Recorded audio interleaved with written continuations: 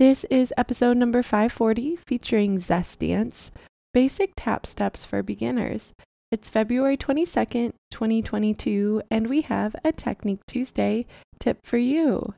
Happy 22222. If you ever needed an excuse to wear a tutu, today is the day. Maybe you can even wear it as you learn about these basic tap steps for beginners.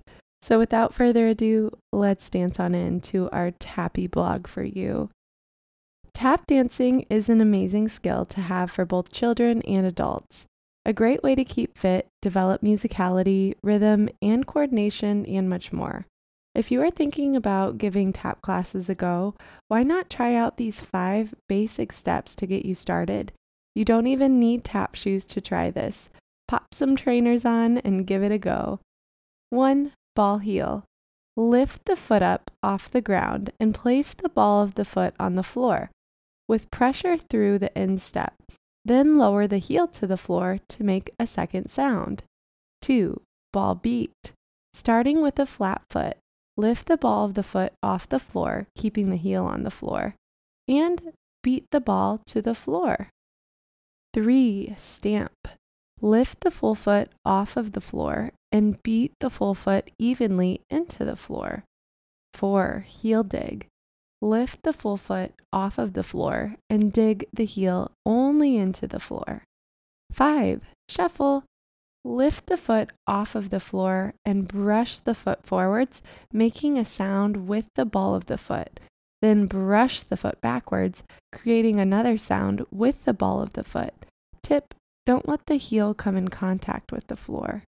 Once you've tackled these 5 basic steps, you'll be able to start joining them together. Before long, you'll be able to create short combinations. Give this one a go.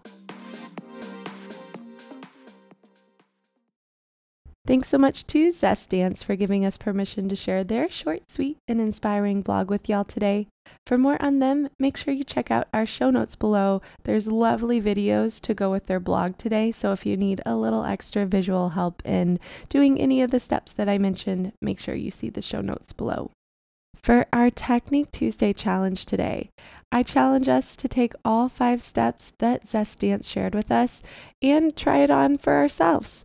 If we're a professional dancer, maybe try out the steps to different songs, seeing how your rhythm can change.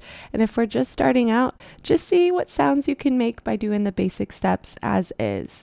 If you'd like to share your work with us, you can put it on social media. Make sure you tag Zest Dance as well as Dance Tips Daily, and we'd love to see your rendition of the combo.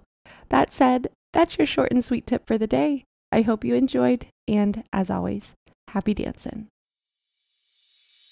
Thanks for listening today, and tune back in tomorrow for more short and sweet dance tips.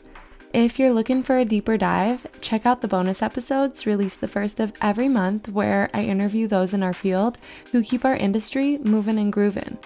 If you're looking for a little extra direction with dancing toward your dance dreams, head to our website where you can find your free goals planner or daily challenge tracker.